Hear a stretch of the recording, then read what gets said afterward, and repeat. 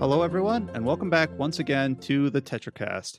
This is RPG Site's weekly podcast where we get our site staff together to talk about our favorite genre of video games. I have the same crew with me this week as I did last week. My name is Brian Vitale, and joining me, I've got Jess Reyes. Again. Adam Vitale. Hello. James Galizio. Hey, folks. And Chow Min Woo. Hello. So as of this week, we have been, as a site collectively, basically been bulldozing through a ton of Pokemon Legends Arceus work. For me, it's mostly just been playing it myself, as it's been, as I stated last week on the podcast. For people like James and Andrea, they've been putting out so many guides up on our website for different tips and tricks, how to get certain Pokemon. Obviously, people have been sharing on, their experiences to their social media channels and to YouTube and to Twitter.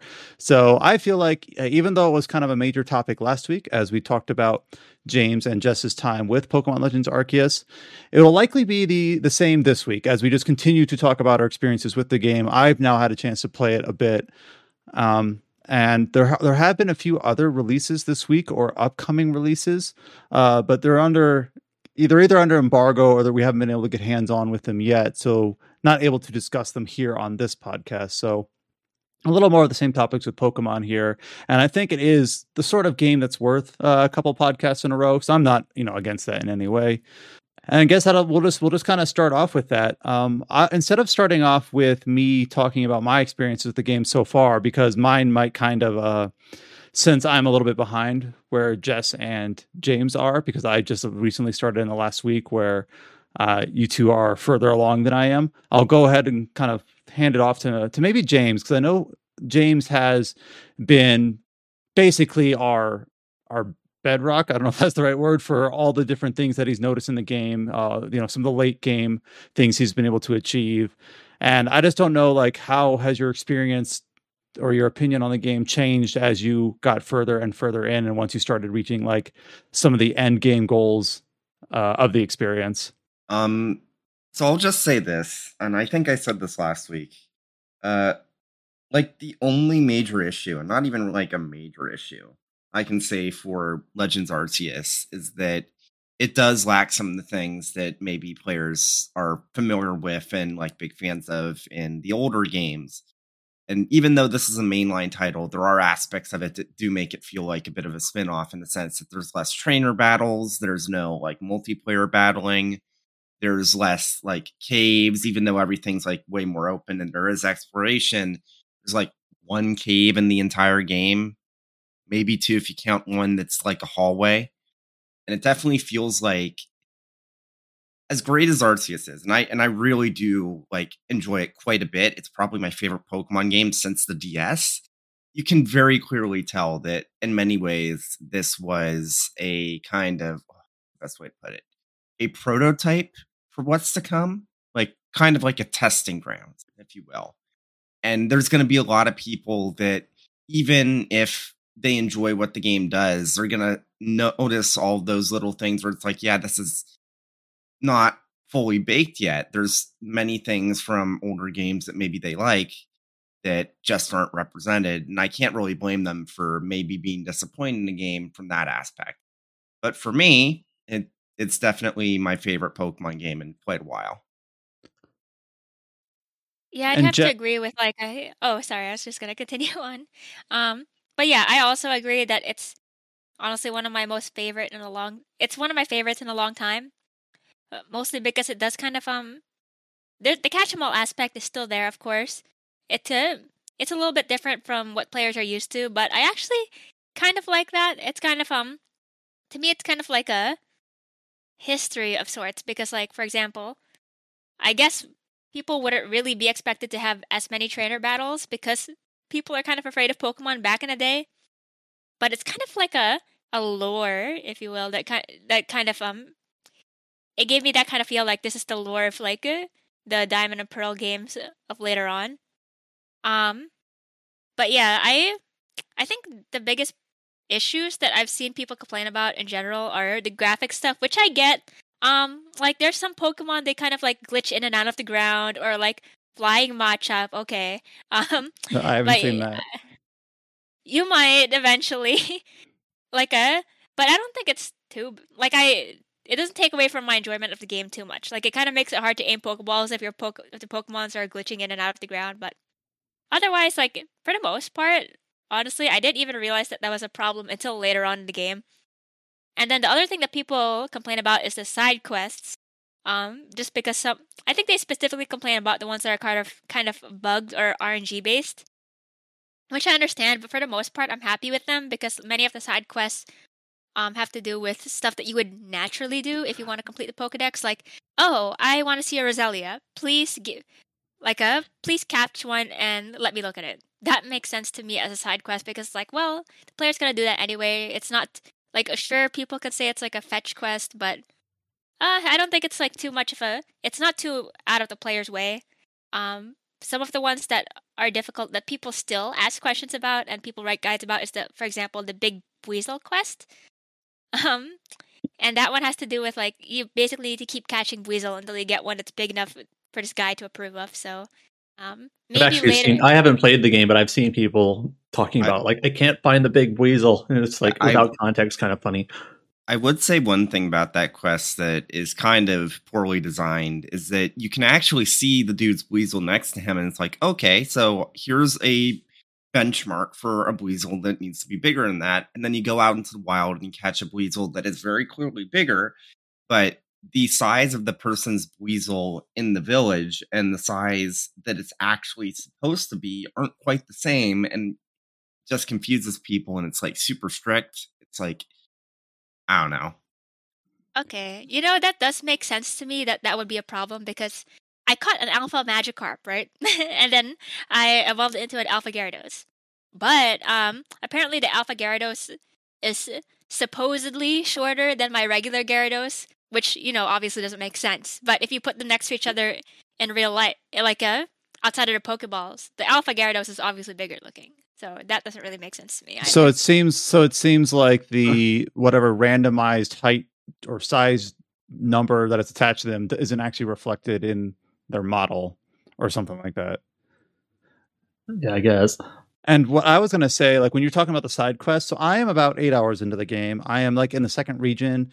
I've just got the Ursalana, and I have been. This is the sort of game I've mentioned on the podcast several times, and there are a few different contexts where I like games that sort of shut up and just let you play.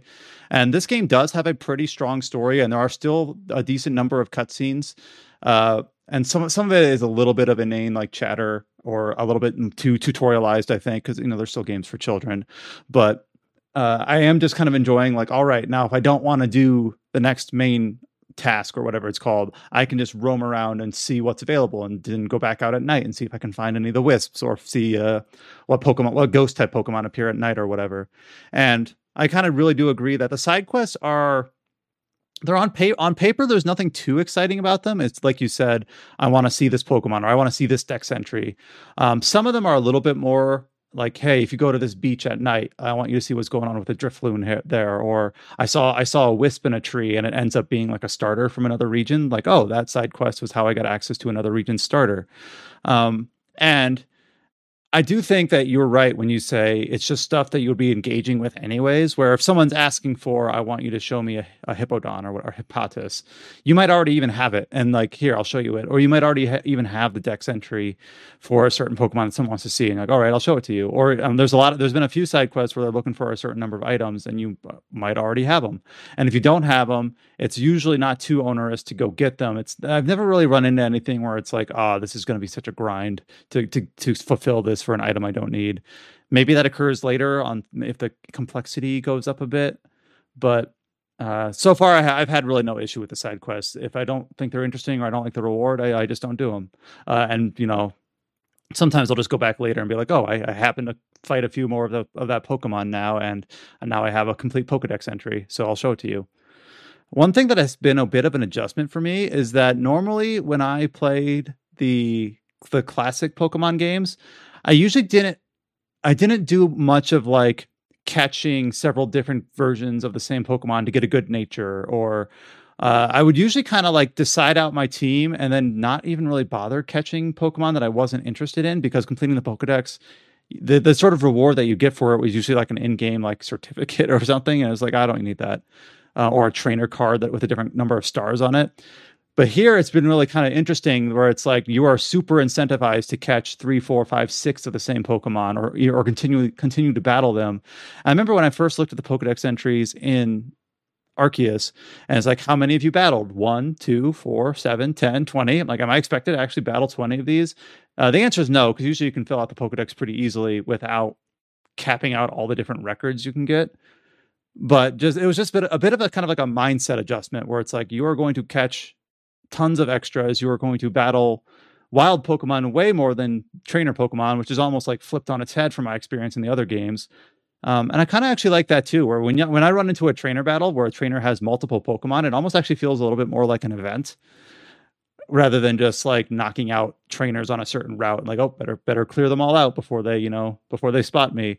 So I've actually been kind of enjoying the ways that it's making me like rethink what I kind of expected or anticipated out of a Pokemon game. So I haven't played this yet. Why are you incentivized to catch like more than one of the same type?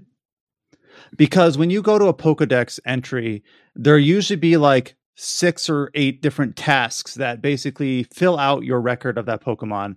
The first 2 that are very common are how many have you defeated or how many have you caught. So irrespective of anything else, if you catch or defeat, at least in my experience so far, a certain number of Gastlys, and as long as you do that enough, you will fill out the Pokedex entry for Gastly. Now, there might also be some alternate objectives like seen Gastly use Hypnosis or defeated with a Ghost type move or whatever, where you can like, instead of catching 8 or 9 of them, you can catch 2, but then do some of the other objectives instead that are a little bit more written out to fill out their Pokedex entry too. And then usually there's also like a bonus that you get if you capture a male and a female of the same species. So you're at least incentivized to do that.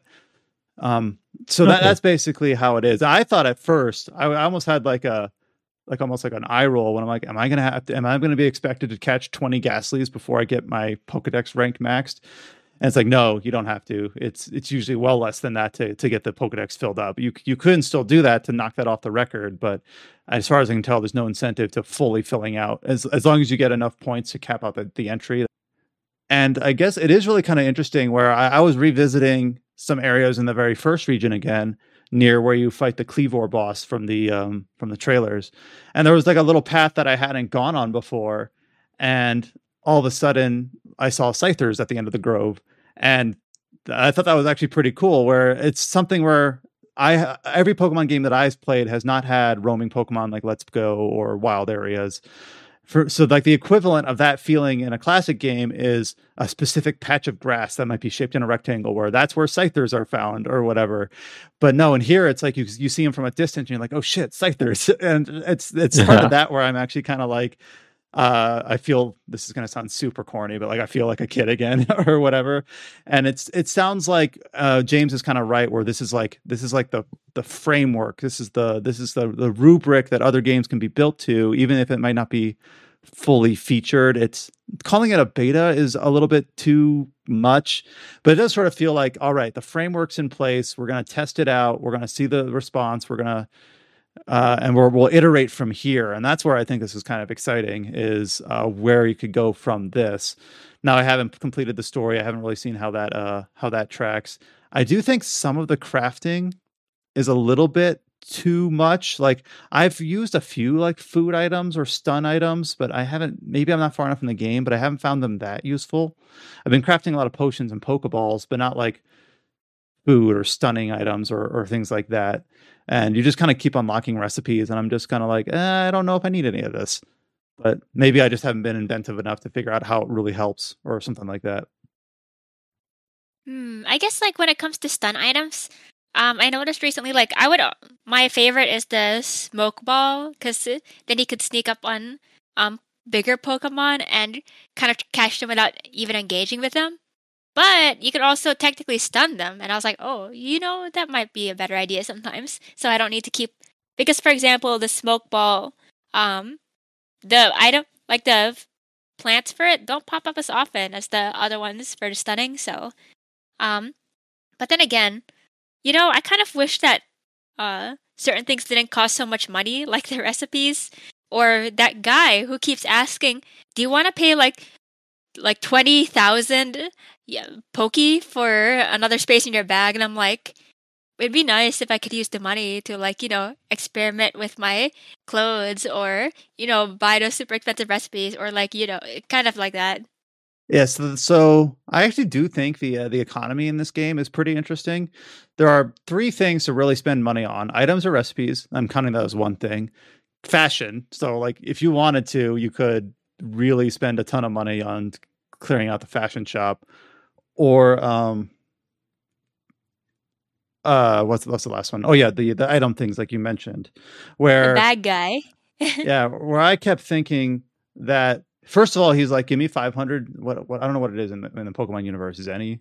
Give me 500 gold and I'll fill it by 1 slot. Oh, give me 1,000. I'm like, all right, I'll just keep going through this. And eventually it's like, give me 5,000. I'm like, all right, it's gotta end sometime soon, right? And nope, it just keeps going and going. Yeah.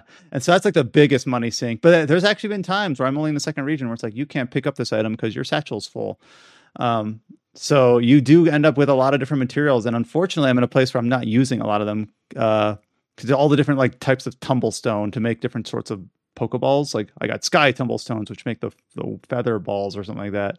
Like I'm not using these, but I guess I picked one up somewhere. So now it's sitting in a spot in my satchel until I drop it off.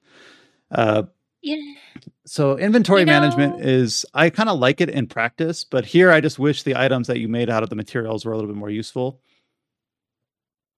Gotcha. That's kind of where I'm at. I feel like I don't really use the heavy balls or feather balls much either. I'm kind of, because first off, the heavy balls, you kind of need to be really, really near the Pokemon to use them effectively, which I find annoying.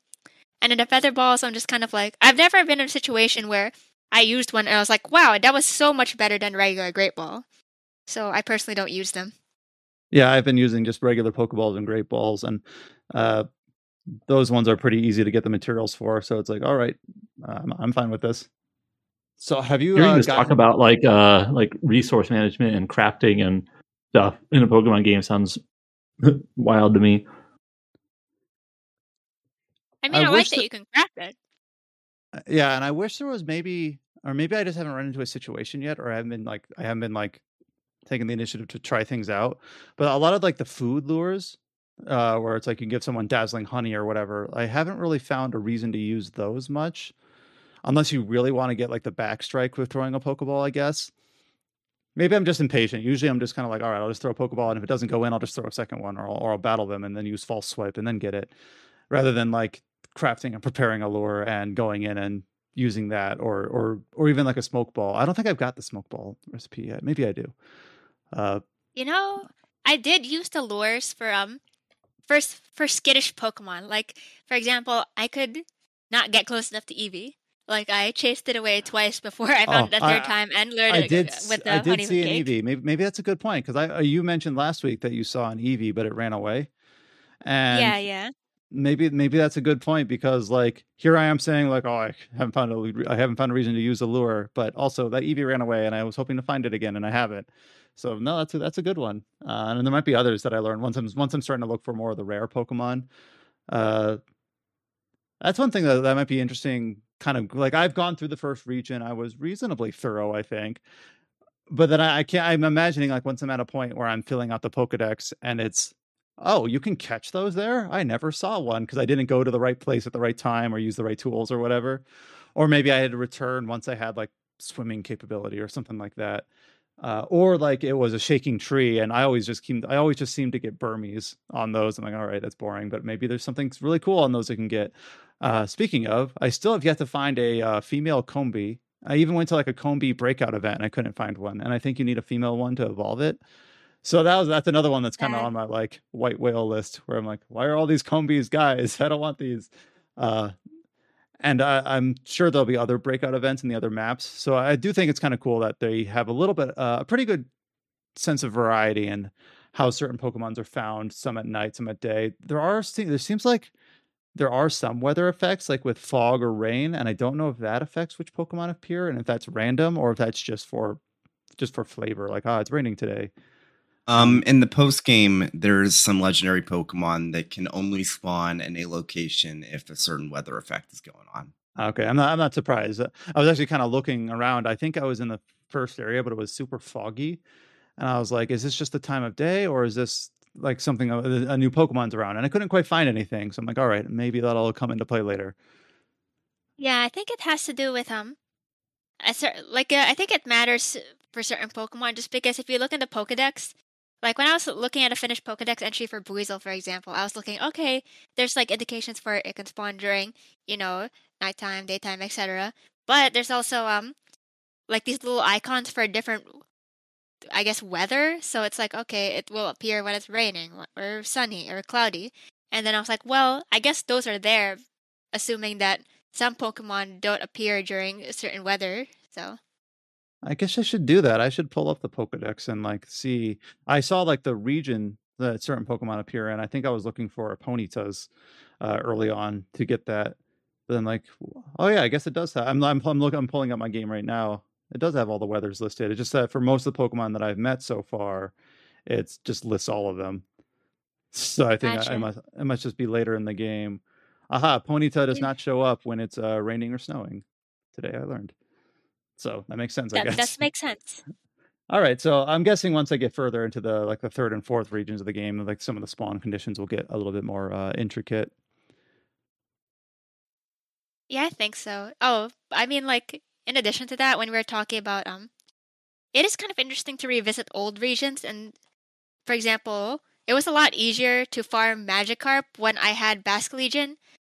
So I went back to Obsidian Fieldlands, the first place, and was able to jump into water because now I had a ride. I assume, like, I'm gonna go back soon and try that with Sneasel too. So I was trying to like fully fill out the first map before I went to the second, but I think there's just some areas you can't get to without Basculegion, which I think is pretty cool. Maybe you can get to them, but it's a lot more convenient once you have the additional traversal mechanic.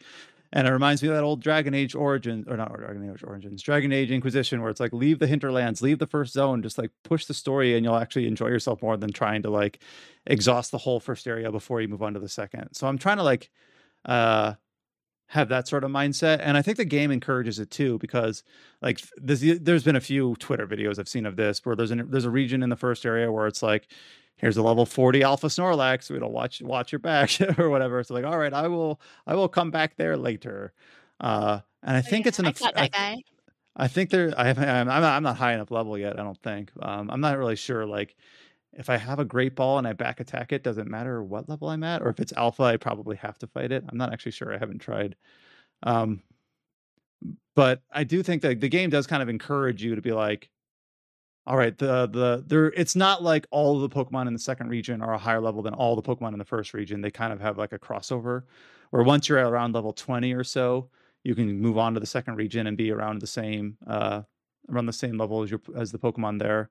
And then you can go back to the first area and go to like some of these places that have level 30 Pokemon or even level 40 alphas. I've only ever caught one alpha yet. It was a large Kricketot or Kricketune, whatever the evolved version is. Oh yeah. And I'm like, was that the boss fight? No, I think I fought one. Yes, you did fight it as a boss fight, but I think I caught one. Did I just catch that? It might have just been that one. And I remember like I was walking by my pasture in the town and there's just this giant Kricketot just floating around there. So I thought that was just kind of a fun little attention to detail. I haven't caught any That other just alphas reminds yet. me. That just reminds me of like I was when I was doing guides last night, walked past my pasture and I saw Arceus just standing there, and it's like, oh, this is a very funny mental image. Do you like, have hi the God, Pokedex? how are you doing today? do you have the Pokedex complete? I have caught every Pokemon. I have not completed every Pokedex entry. Oh, is there an incentive to do that, or do you not know yet? It gets you the shiny charm. Oh, okay. Oh. And does that increase the odds of shiny? That's what I was going to assume. It does, but honestly, the shiny charm isn't as useful in this game as it was in previous ones, because the main method of grinding out shiny Pokemon, like the shiny charm, doesn't actually make that much of a difference compared to the just like base modifier you get from grinding out mass outbreaks. All right. There was an early quest This is an early quest, so it's not really much of a spoiler. Where it gets you a shiny Ponyta, but the nature that I got was like really bad. I'm like, oh well, I'll just use my regular Ponyta, because I think Ponyta is a physical attacker, and I got my shiny Ponyta that you get as part of this quest is kind of like a freebie, had lowering attack nature. I'm like, Darren, do I reset or do I just not bother? And I just said, don't bother. I'll use my regular Ponyta. Red's better, anyways. Gotcha. I feel like I always fighting with myself. Like, honestly, this game kind of enabled me to be like a perfectionist in that regard, because I'm like, I need to catch like maybe like catching 6 weasels will help me fill out my Pokedex entry anyway. I'll just pick out the one with the best nature and get going. I've actually did that with I was in the at night on the first area you catch the Drifblims or Drifloons. And I was, Yeah. I actually like looked up. If you look at my search history, I'm like looking up like which Pokemon is it, a physical attacker or special attacker? Because I don't really know like what its stats like align it for, and does the nature match? And I think Weasel is another one where if I don't quote me on this, but I think it has a higher attack than special attack. So I'm like, all right, I better get one that has the nature for it. And I caught like 6, and the only one that I had that was decent one was one that like lowered defense and increased speed. I'm like, good enough, as long as it doesn't like lower the attack nature that I want. So yeah, I have been a little bit more diligent in that area than I normally would be, and kind of goes back to like what I said earlier, where normally I just kind of catch one and move on because I'm only really curious about completing the main story, which is I guess the same is true here. But you're encouraged to catch 3 or 4 anyway, so might as well look through them, see which one has the nature that is best suited, and pick that one. I have learned that my team right now is pretty imbalanced, because I have like 3 flying types. I have the starter. I picked Rowlet, and I got a Staravia, and I also have a Drifblim, which I believe is ghost flying. And I was fighting something that like all of these guys are weak to rock. Oh, they're all flying shit or whatever. And so I'm like, I'm trying to like sort out my team a little bit so I don't have quite as big a deficiency there. So I'm having a good time, because normally I just kind of like pick 2 or 3 Pokemon and just bulldoze through. But here I'm actually kind of going over everything that I caught on my excursions, figuring out like what would make a pretty decent, what has good type coverage. The game isn't challenging, but it's not challenging, but I still feel like more engaged than I normally would. I feel like I'm sweeping less often, and maybe I'm just fighting Pokemon that are too high a level, but healing up is usually pretty easy, and almost after every trainer battle they immediately heal up all your Pokemon. So I am finding myself a bit more engaged than I remember being when I played through like regular Platinum or whatever. And the nice thing is that if you're looking to have more of a challenge, you can just push through the map until, don't grind up at all, and just keep pushing until the Pokemon level are at your level or higher in the wild, and you'll have just a little bit more of the intended experience, I guess, rather than just sweeping through everything. Or at least I am. I hate to backtrack on this, but like, I actually think Cyndaquil was not a good starter to pick. Like, when I was playing through Obsidian Fieldlands, the Buizos are water type, the Bidoof typically have rollout, and it was such a annoying experience because I'm like, they keep KOing my Cyndaquil. I was like, maybe I should have thought this through. No, you made the poor choice. Just kidding. What about other alternative Pokemon? You could have used some other ones. It doesn't have to be Cyndaquil. I mean, I know, but like, I just felt emotionally attached to it because it was my starter.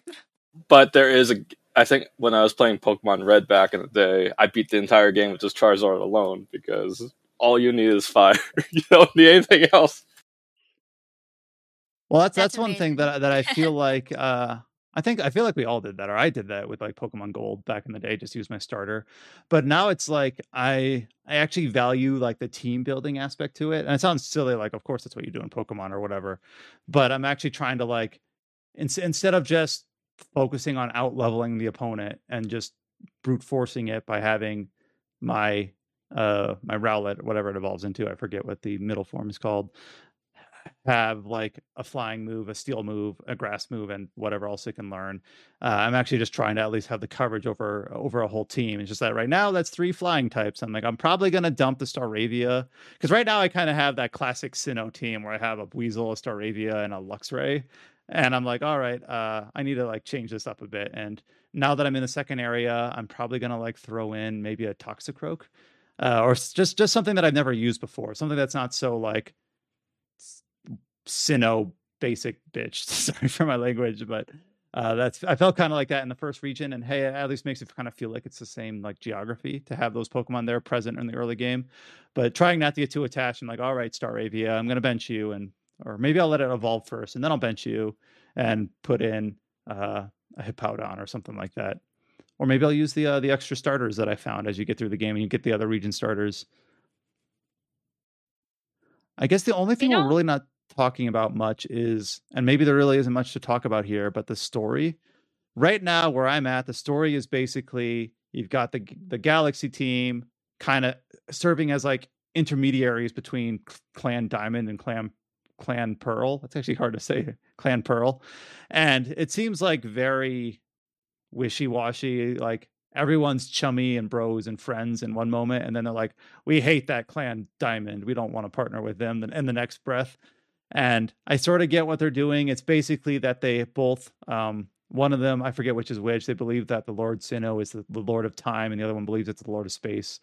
It's kind of being referential to Palkia and Dialga in an indirect way before they knew much about them. But I feel like it's fine. I'm not really engaged with it at all. I don't think I was really ever expecting to be, so I'm not disappointed. But just wondering if you had any other thoughts on the story, Jess. Oh, I mean, I think it flows pretty reasonably, and I think, I feel like the most interesting part is that it's an isekai, but otherwise it's I mean, I guess it's nice that it's not just like, a crime syndicate is trying to take over the region or anything like that. And it's kind of like creating peace between clans, creating peace with Pokemon, and that's interesting, but it's a children's game, so it's not going to be as emotionally evocative as like, some other JRPG made by Square Enix or something like that. Mm-hmm. I think it's suited for what it is. It's fine. I don't think I really expected anything more or really even need anything more. In fact, if it was a little bit quieter, I think I would have enjoyed it more. But I'm still pretty early, so we'll see. Yeah, I mean, like I haven't rolled credits yet, so I haven't seen the complete ending. But so far, I feel like that I'm satisfied with it. But the highlight for me is the gameplay. Mm-hmm. James, you have any other final thoughts on Arceus for this week? Nothing really, because the stuff I would want to talk about is more like spoiler stuff from like the post game and whatnot. But yeah, I really enjoyed it. I mean, I just hope that going forward, the games are more like this. So, it would be interesting to have for example, a modern version where Pokemon can actually hurt you. Imagine that. I feel like, I don't know how it'd work really, because Pokemon are like your friends in the future, but I wonder. So as James and Jess and now I have been going through this game, I have not contributed to these, but James has a ton. We've got a ton of guides up on rpgsite.net about how to evolve specific Pokemon. If you're looking to fill out your Pokedex or hunt for shinies, the method that James alluded to earlier, that's all up on the site. And hopefully it'll end up helping you out. And I have already looked up a few things, even though I'm also looking up just kind of like the Bulbapedia pages for natures at this point. But as soon as I start looking at like holes in my Pokedex, I'm very certain that I will be referencing those. So thank you so much, James, and also Andrea and Alex, who have also been assisting on those, because we have a ton of work up on the site for that.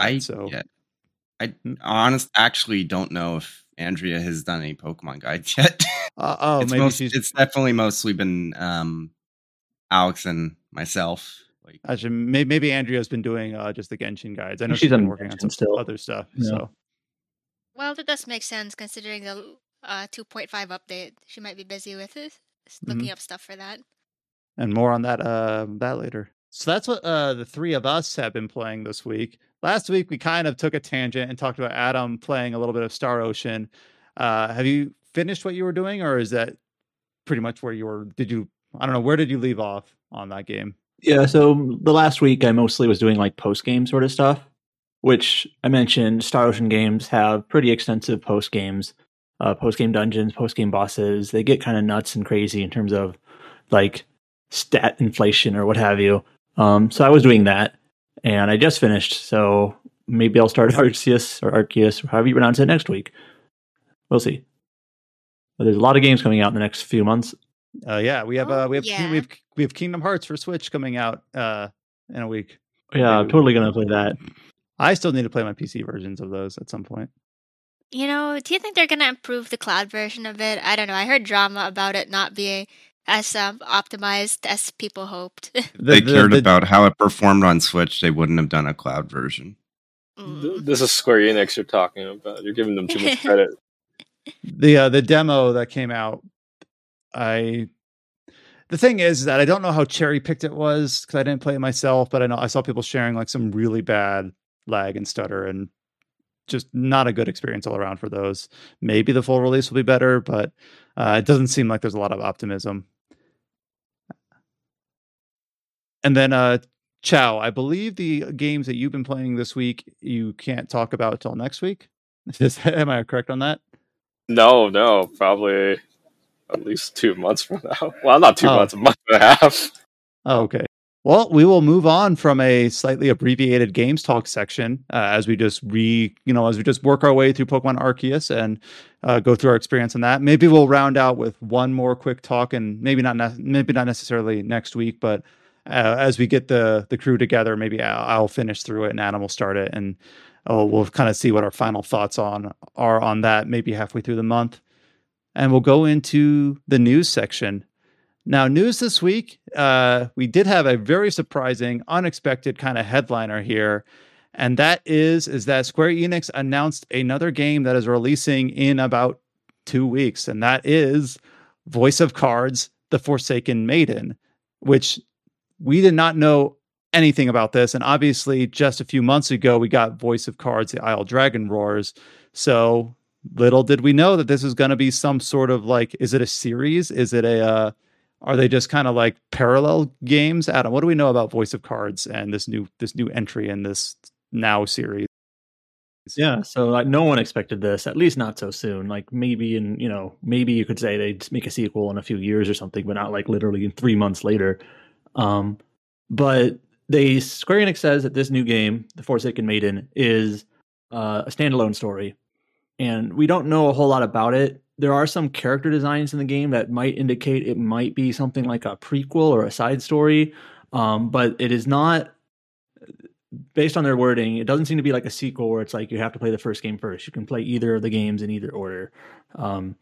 So now I played the original, the Isle Dragon Roars, and like I think everything about like its presentation is cool in terms of the art, the aesthetic, the music, the way it uses a dungeon master like to narrate kind of everything from like this. Like characters don't have voices in these games. You have like a narrator reading it like an audiobook sort of thing. And so I think everything about its presentation is cool, but I thought like as like a role-playing game, it's a little bit simple. It's a little bit easy, kind of straightforward. So like didn't really scratch that sort of like RPG itch for me, but it's a more casual game perhaps. The first game wasn't too long. It's like 12 hours if you're doing everything. So I'll probably check out the second game, pretty short for the genre, and kind of curious to see like how it might connect to the other game, because I'm sure it connects in some way. And it's just an interesting, thing to exist, like a sequel following up 3 months later. Like when has that ever happened before? I know it's not a sequel, but a second game. So yeah, it's coming out in like 2 weeks or less than 2 weeks. I don't think I gave it, or if I did, I stated it really quickly. This Voice of Cards: The Forsaken Maiden is releasing on February 17th for PlayStation 4, Switch, and PC.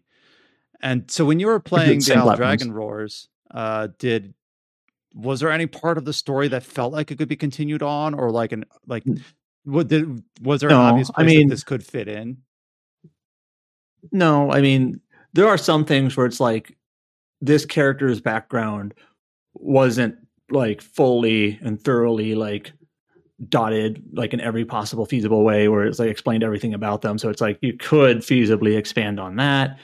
but there wasn't any like lingering plot threads or anything in that game, so it wasn't clear or obvious that like, oh, there's going to be a follow-up. No, not at all. But there are things like, this is a very, very minor spoiler, but there's a character in the first game named Melanie who is from like a mage clan of some sort. I forget the specifics wording of it. And they wear a very unique outfit. It's like this black like buckles and like pins on like outfit. And there's like two characters in the new art for the new game that have that same outfit. So it's like, oh, so they seem to be from the same group. And some of the characters look similar to some characters from the first game. So it's like, is it the same character or is there something weird going on? So like that seems to be like something that might be the connection between the two. But otherwise, yeah, it's not like there was like a cliffhanger or anything like that. I do like how for both the Isle Dragon Roars and the Forsaken Maiden, like immediately in the press release, they're like, by the way, do you like Nier? We've got Nier DLC. I'm just a little bit cynical on that, where it's just like, Nier is popular, right? Please buy our game. Here's Nier stuff. Maybe I shouldn't be so cynical on that, but the fact it's just that cosmetics. It's like cosmetics. Rather than using the standard card design, what if you use a card design that looks like an Automata or Yorha thing? Yeah, but it's in like the third paragraph of the announcement press release. It's like, by the way, Nier DLC, and I'm just like, come on. I'm rolling my eyes at that a little bit, but I get it. But I guess this will be another one for February, so we'll might not be too long. It obviously depends on who gets a chance to play it, but it might not be too long before we follow up on this and see how we think about it. One thing that I skipped over that I didn't mean to is that aside from the Pokemon Arceus guide features up on the site, we do also have a new preview. And that is something that Andrea did for us. And that is a preview of Ghostwire Tokyo. And I think this is the first time that we have mentioned that game on this podcast because it's ostensibly not an RPG. But we got an invite to have one of our staff members kind of get a hands-off preview for the game. And obviously we accepted because we wanted to see, like, is there anything here we thought RPG fans would be interested in? Things like that. And sort of, as everyone who follows the sites know, we kind of cast a wide net. And even with that stated, we often take the chance to talk about games we've been playing. Like, hey, we had a couple podcasts last year where we're talking about the Halo release. So we obviously don't live in a bubble here. Andrea was able to get the hands-off preview on Ghostwire Tokyo and wrote up basically her impressions on it with some sort of like, how much intrigue does it have for fans of RPGs, or is this just a shooter or immersive sim, or what is this game if you weren't familiar with it? So we do have that preview up on the site. It's Ghostwire Tokyo weaves delightfully stylish combat with a haunting vision of its modern cityscape. So that preview is up on the site if you're interested. In a nutshell, it seems like it's mostly a first-person action-adventure sim sort of game with a little bit of like skill customization, which is, where any small RPG DNA might fit in. But otherwise, it's pretty much just action-adventure, first-person sort of game. Sometimes you go into those previews and you're like, maybe we should cover this. Oh, maybe not. But yeah, I mean, we were invited. Literally, we were invited, and I replied like, well, this game wasn't really on our radar because it wasn't described as an RPG. Like, that's not what they called it when they announced it. And they're like, oh, you never know. So we're like, sure, I guess we'll do it, and we did. And just to see what what they were showing. Take the opportunity. And for those interested, that game comes out at the end of March. Another March game. I don't think people expected it so soon, especially after not hearing anything about it for quite a while. All right, for the next topic, did anyone play the PlayStation 1 RPG Shadow Madness? I've seen it's covered on those games. I only know two things about Shadow Madness. One, it was like designed by Ted Woolsey, the same one who did like SNES era localizations for like Secret of Mana, but so he's on it. And two, it's apparently really bad. It was like it came after Final Fantasy VII in the wake of that popularity, and like we can do that, and apparently it's just not good at all. And I have no idea why this company. I looked into it. Like the publisher is like Pico Interactive, and they're like they just acquired like a different company to try to like re-release old like classic retro games, and this was one they were able to get, I guess, rights for. So I guess It almost feels like literally scraping the bottom of the barrel, just like, here, we can re-release this. The lead-in that you're alluding to that I never quite actually said is that Shadow Madness will be releasing for Steam on February 15th, and it was obviously released on PlayStation 1 back in 1999 and 2000. When you said that had a terrible score, I'm trying to look up like the old, like, let's see, GameSpot gave it a 4.3 out of 10. IGN gave it a 7. So, 7 back then was really bad. Yeah, I do think, like, I don't want to just say, like, by the way, the terrible game Shadow Madness is going to be on Steam in 2 weeks. I do think that this is still a win. I still think that bad games should be accessible. Because it might not be objectively bad. There might be like a single component of this game that is really quite interesting, even if the rest of it is terrible. Now, there's an argument to be made, like, is this actually a port, or is it literally just like an emulated version that you could do with, like an emulator on your own? Yeah, and it's just like, I don't care that much. It's like, if they have the official license to sell it, and this is how they want to sell it modern day, like, I don't think people are clamoring for an HD remaster of Shadow Madness. So, and they probably don't have the budget to do that. They're just going to release it as cheaply as they can, and it's available if you really want to experience it. This is an easy way to do it. Sure. Okay. Next topic is just alluded to earlier, and that is we got a new trailer for the Genshin Impact version 2.5 release, which is coming out the day after Shadow Madness on February 16th. I might hand this off to Jess or also Chow, who also is in the know of the Genshin Impact updates. This adds a new 5-star character, Yae Miko, who has been in the story but not playable yet. Some new story quests for Shogun, and some new events in the Inkanomiya region. So, Jess, what are you looking forward to in Genshin Impact 2.5? Lots of my friends are gonna roll for Yae, just because, like, I have a lot of 5-star. I keep getting 5-star catalysts, and I don't have any good catalyst characters, so I'm like, maybe she's the one. But also, I'm also interested in some of the new events, like there is one about the new region. I'm not quite sure how to pronounce this. I think it's Enkanomiya, where there's a I guess you kind of get rewards for exploring the new area, and there's also, for some reason, they described as corrosive effects inside the area, which I'm assuming means that your character will take damage longer there in this particular space for some reason. So maybe there's a story behind that. But there's also kind of a bunch of other events, like one that's like a dungeon building challenge where you can build your own dungeon for your friends to tackle, so long as you can also beat your own dungeon. And then another one where the traveler mixes drinks at Angel Share, which is the bar in Mondstadt. But because they're technically a minor, or like very heavily alluded to as a minor within the story, they're actually making coffee and other non-alcoholic beverages. I like the idea of a dungeon builder. That sounds almost like Mario Maker, where it's like challenge your friends, but you got to prove you can beat it first or whatever. Yeah, I'm not sure exactly what options there'll be for these different kinds of dungeons, but I might try it out. Other than that, there is another character that was revealed right before the 2.5 livestream, which is Kamisato Ayato, which is Ayaka's brother, who has been mentioned in story before, but not actually revealed. People were really, really excited for him, because they were assuming that he'd be a hot anime man. And I guess he counts, but like, people also made lots of fan art before, like, of what they assumed of what they thought he might look like before he came out. So I suppose that means he's coming at some point in the near future. Wait, did they reveal what he does look like, or no? Oh no, they did. It's his first face reveal. Oh, okay. Were people correct? Were they in the right ballpark? I mean, I thought he looked good, but some of my friends were like, I thought he'd be hotter, and I'm like, but to be fair, I think I asked people, like, really, then who is the hottest Genshin Impact man? And most people were like, Zhongli.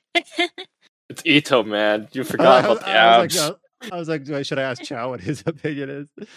You forgot about the abs, and he's also the guy that's voiced by TM Revolution. How can you forget about him? I don't know, man. I guess people were there's just something about the Geo Archon. Maybe it's the godly presence. everyone just loves the Geo Archon and Genshin because he is completely out of touch with reality.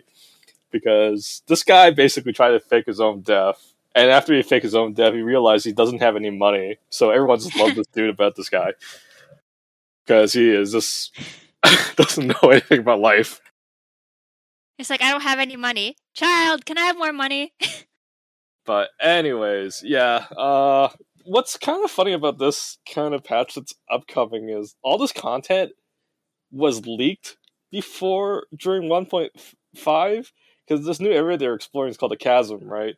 And during those leaks, they said the Chasm is going to be coming in 1.7, so maybe that leak content's finally coming now?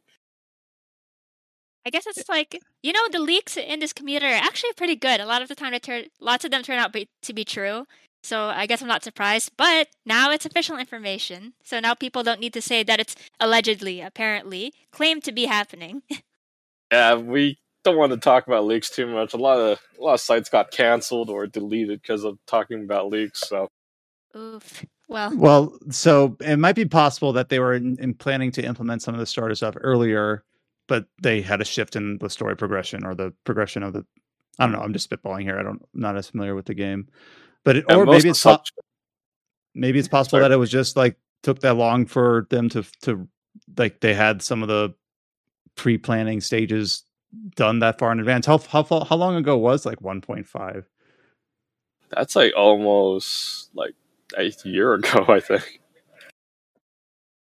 When I say Genshin Impact 1.5 update details, it's like April of last year or so is when those first started coming out. So almost a year. A year. Let's see. 10 months. My assumption with this game is they never expected to blow up as they expected, so they're probably like scrambling for development after that. So that's kind of like my assumption with the game. So a lot of little games coming out in that like mid-February range. We've got the Genshin Impact update. We've got Shadow Madness on PC and a new Voice of Cards game like 3 days in a row, 15th, 16th, 17th. I guess I'll be playing Shadow Madness. Not to mention Horizon Forbidden West comes out on the 18th, isn't it? It's like, God, just so many games coming out soon. And then after that it's Elden Ring, isn't it? Yep, Elden Ring's on the 25th, so it's like, man, like this is probably like the last chance we have to have a break from new games before the flood of new releases comes back. Because once it starts again, it's just not stopping until like the middle of April. Yeah, I feel kind of bad because I feel like we're a little bit spinning our wheels here. Like Pokemon Arceus, I think, is a game that's worthy of talking about a bit, but it's a little bit like, all right, enjoy the breather while we have it because we're going to be underwater in not too long. But speaking about Horizon, I didn't realize, like, I knew it was that close, but I didn't observe that it was that close, that we'd be talking about it in potentially 2 weeks. Are we covering? Is someone covering that on our site, Adam? Yeah. Quentin is. Oh, cool. So I don't think this podcast time works with them. Them. So we will. I'm sure I'll get to it at some point. I don't know when the PC release is going to come out or whatever, but that is another one that we will certainly be discussing if we have. Wait a second, Ryan, don't you own a PS5? I do. I suppose that's an option. I haven't turned it on since playing the Yuffie DLC, but yes, that is an option. Oh god, that's been a while then. Mm-hmm. You could find anything to play for your PS5? I get what else? Part of me is like, what else has there been? I don't know. Have you have you played the Demon Souls remake yet? No, that's a good one. Especially since Elden Ring's coming out, like get that off your backlog or something. No, that is a good one. I'll have to pencil that in and fit it in somehow. Adam, I'm surprised for this next news bit that we're still getting news updates for Sword Art Online Alicization: The Chorus. They are still adding DLC to this game? Yeah, I guess. So they announced. So Sword Art Online came out in like summer 2020. So it's been a while, more than a year. It had a lot of free DLC that like there was like 4 DLC stories that each centers on a different character. And then they had like a paid expansion last year. And that seemed like that was going to be it. Like, all right, there's 4 free story DLCs and then a paid one. But then they just kind of revealed kind of nonchalantly, hey, we're going to have 4 more free DLCs, each on a different character. So those are coming at some point. They didn't announce when. So if you're a Sword Art Online fan, there's more for the most recent Sword Art Online game, which is Alicization Licorice, how you pronounce it. So the 4 upcoming stories are based on Asuna, Ranye, Lifa, and Lisbeth. I actually know 2 of those, which I'm actually kind of, I don't know if I should be surprised or upset. I know who Asuna and Lifa are. I don't know the other 2. I wonder if this is going to be like Dragon Ball Xenoverse 2, where it still gets DLC 5 years later. It's like maybe they weren't originally planning for this to be like a platform lifestyle game, but they're like, we've got this, and Sword Art Online has a big fan base. We'll just keep updating this, and people will keep coming back. So yeah, no new details. The paid offering that Adam mentioned called Blooming of Forget-Me-Not was released last November. Throughout the last year was the previous 4 free storylines, and we've got details on the upcoming 4 about those 4 characters I mentioned, but no timing on those. So I'm guessing they'll just drop in periodically throughout the year. All right, we'll start wrapping this podcast up with our usual end slate of kind of sales announcements and new release dates. The sales announcements here are, the first couple are both based on Pokemon numbers. Surprise that we got new numbers for Pokemon Brilliant Diamond and Shining Pearl. They are now based on the Nintendo's Q3 of the fiscal year's results at nearly 14 million combined. So I guess... Fun fact, the numbers they released puts it within like 500,000 from being the best-selling remakes in the Pokemon series. So, like, considering that this data is like a month old, basically already the best-selling remake, and there's a pretty high chance that Brilliant Diamond and Shining Pearl are going to end up outselling the original Diamond and Pearl, which would be a first for the series ever. For a remake to outsell the original, you mean? Yep. And the last time we had an update was they sold 6 million within their first week, and now 13.97 million as of the posting of these financial results. As of December 31st, end of the quarter. Right. So it's been over a month since then. Yeah, that's pretty typical for financial results. Is they come out like a month after. Like whenever you read data that comes from a financial result, it's basically like from a month ago, because it takes a while to like tabulate everything. For comparison of the mainline game on Switch, Pokemon Sword and Shield are at 24 million. So it's still quite a ways behind those, but if engaged with the other remakes, it has also outsold Pokemon Let's Go Pikachu and Eevee. Or no, not quite yet. It's almost at Pokemon Let's Go Pikachu and Eevee, which is at 14.33 million. One thing that's kind of neat is that Sword and Shield, with the most recent sales update, have officially outsold Pokemon Gold and Silver, making them the the second most, not really profitable. It's probably a bit different since it's like the higher base price, but it's the second best-selling entry in the series behind the original Red, Blue, and Green. That's pretty crazy. That's pretty insane. See, and then people were complaining about the remakes. Brilliant Diamond, Shine Pearl? I mean, I did the review for us, so I mean, you can just read what I had to say. It's like, they're fine, but when people like grew up like playing Generation 4 and seeing the remakes that Generation 1 got, which had like massive additions to the game with like the Sebi Islands and like a ton of like cool like new features, and then Heart Gold and Soul Silver, which was similar and like really brought things up to snuff. And even like if people had issues with Omega Ruby and Alpha Sapphire, it's still like really totally reimagined parts of those original games. And then you see Brilliant Diamond and Shining Pearl, which is so safe, sticking close, so faithful to a fault. I can understand why some people would be disappointed about that. Now, granted, maybe those same people feel a little bit better now that Legends Arceus is out, and it's like, well, this is a reimagining in many ways, too. It's in the same world, just completely different. And I can understand, like, in retrospect, why they might have been like, let's have a faithful remake since we're doing something drastically different with Legends Arceus. But still, there were plenty of people that probably would have preferred, like, a more ambitious, like, actual remake, and got one. Not to mention all the bugs and the fact that the game has some pretty terrible input lag, latency and stuff like that. Speaking of Pokemon Legends Arceus, we did get its first week sales numbers, also in the 6 million range. 6.5 million copies of Pokemon Legends Arceus. I mean, which makes it the fastest selling Pokemon game ever. Really? And also make the obvious consideration that there's only one version. Yeah, I guess. Yeah, you're right. Because if I just said that Pokemon Brilliant Diamond Shining Pearl sold 6 million across 2 entries, and it sold 6.5 off of 1, I guess that checks out. Surprise! Pokemon sells, and I think it seems like Arceus trying something new, kind of roped in lapsed fans like me. Like I hadn't played Sword and Shield or whatever, and like, hey, this is something different. Let me try it. Hey, it's the first Pokemon game I haven't down on. I haven't played it yet, but I have bought it, so my number is there. It's interesting though that not only is it the fastest selling Pokemon game already, but it's only a single SKU, so you don't even have those weirdos that buy both copies of the game, like buffing that number up. Yep. And I know that there's probably going to be some people that say, I'm not a weirdo for buying both versions of a Pokemon game. I'm sorry you are. Well, back then you didn't have the convenience of like the online trading quite as much. You had to go to a hotspot or use a link cable. That's what friends are for. Unless you're telling me none of your friends play Pokemon.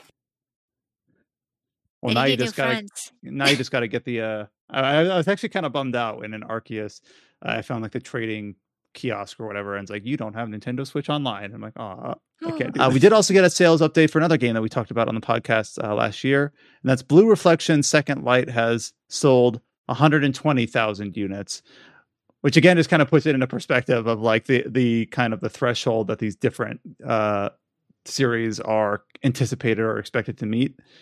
Because for a Gus developed title, 120,000 is, I think, kind of pretty standard. The Ryza games from last year and the year before were the ones that combined sold about 1 million, which ended up being like a really high watermark for Gust.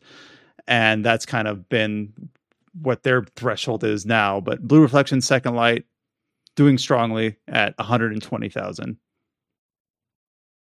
A couple release dates coming up. We got a release date for the new expansion for Guild Wars 2 End of Dragons. We knew it was going to be February because it took them so long to announce the date. People assumed that it was probably the last day of February. Turns out to be the case. Guild Wars 2 End of Dragons launches on February 28th. I will probably be playing this because I've kept up to date on this game, but I will probably not cover it because I'm just not inclined to. I will let you know if it's any good. So wasn't this expansion somewhat unexpected that they were going to make another one? Yes. So I don't know how much detail to go into. Some background is that ArenaNet, the developers of Guild Wars 2, were trying to make some other game, and people actually found on some ex-employees like art stations and things like that a lot of media for like a Dune game or things like that, or a sci-fi MMO, and basically none of it was ever officially announced, and it was all apparently canceled. And they're like, shit, what do we have? Well, we have Guild Wars 2. We should probably support that game. So they cut off the last between expansion like live service updates, and they said, we're pausing these, we're going to release a new box product next year. And that's what this is. So it's kind of like a course correction, which means it might feel a little bit rushed, it might feel a little bit half-baked, hopefully not, but it's kind of like that's what they've got. And the NCSoft is the publisher, and for a Western market, that's pretty much all they got, because their biggest seller is Lineage, which really only does numbers in Korea. So both NCSoft and ArenaNet have a lot at stake here to hopefully have this do well. But you're right that it was kind of like a course correction for them. I was just gonna ask, what about the story of this game? Is it supposed to be like Final Fantasy, where there's like a linear story going through? It is linear. Like it's not like Elder Scrolls Online, where we talked about this last podcast, where each story is kind of self-contained within each expansion. It is the first expansion leads to the second, leads to the third.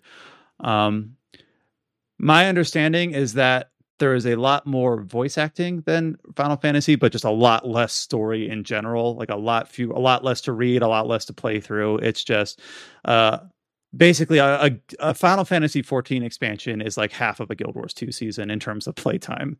So it's a lot more brisk. It's a lot more fast paced. I see. I'm not saying that's necessarily good. I think actually it's to its detriment. It feels like it's like skin deep most of the time, or it just goes too fast. I don't know. I played it a long time ago. I had some good times of it, but I don't know. It just couldn't really catch my interest.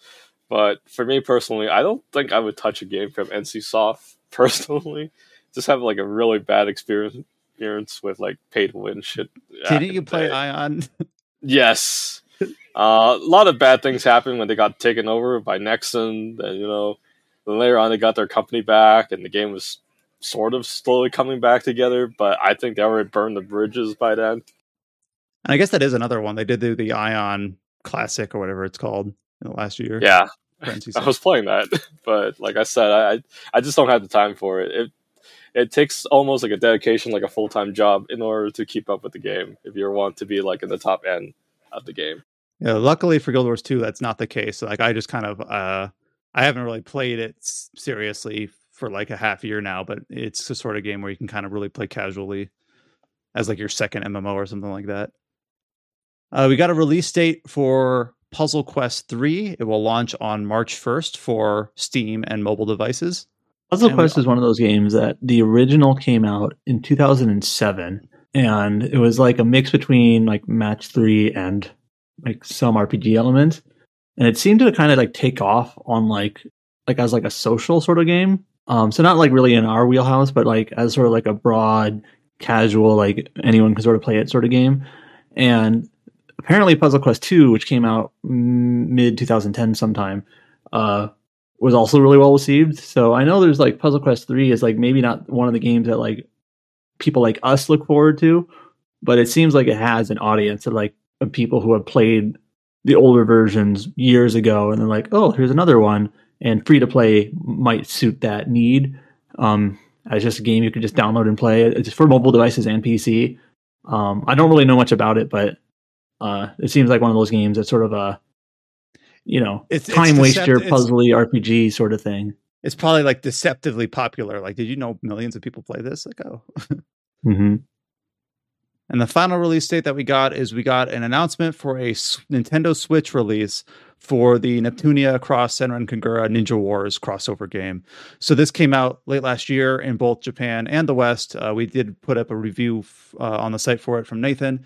It will release on Switch on April 19th in North America and April 22nd in Europe. And this is, I think, something so it came out on PS4 last year, now on Switch. There is a PC version as well, no date. Oh, so the PC version is also like, so we'll be coming back to this game. It's coming, but no date. Where we'll announce a PC release date. Yeah, Idea Factory does that sometimes, where they like eventually their games release on multiple platforms, but I guess sometimes they just don't. I don't know if it's just in terms of like what they are capable of doing, or if it's actually like strategic in any way. But they oftentimes stagger their releases, like one console and the next later. And in Nathan's glowing review for the game, he said, it's a decent action game without a lot of depth, but its simplicity allows it to be fun in small bursts. Which, hey. But I think is what people want from those games. Well, I was going to say, maybe that's what's well suited for a Switch release. And that kind of covers this for news this week. So a little bit light on the news front for the podcast. A lot of us are still just playing through Arceus. And between this week and last week, you've got 70 to 80 minutes of us discussing our feelings on that game. And we do also have all the guides coming up and a pending review, which will be up on the site once we have our final thoughts kind of fully filled out on those. So hopefully you've enjoyed listening to that. And as James alluded to earlier, we've got a lot in the pipeline to look forward to, including some games that we mentioned kind of slyly, coyly, are under embargo that we might get a chance to talk about in a week or so. You can see all of the guides, features, and the preview for the Ghostwire Tokyo that I mentioned up on the site at rpgsite.net. You can follow us on all the social media platforms on Twitter, Facebook, Instagram, and YouTube up at RPG Site. And we will be back next week with another episode of this podcast, as we seemingly are every week. So until next time, stay safe, take care, and we'll talk to you then.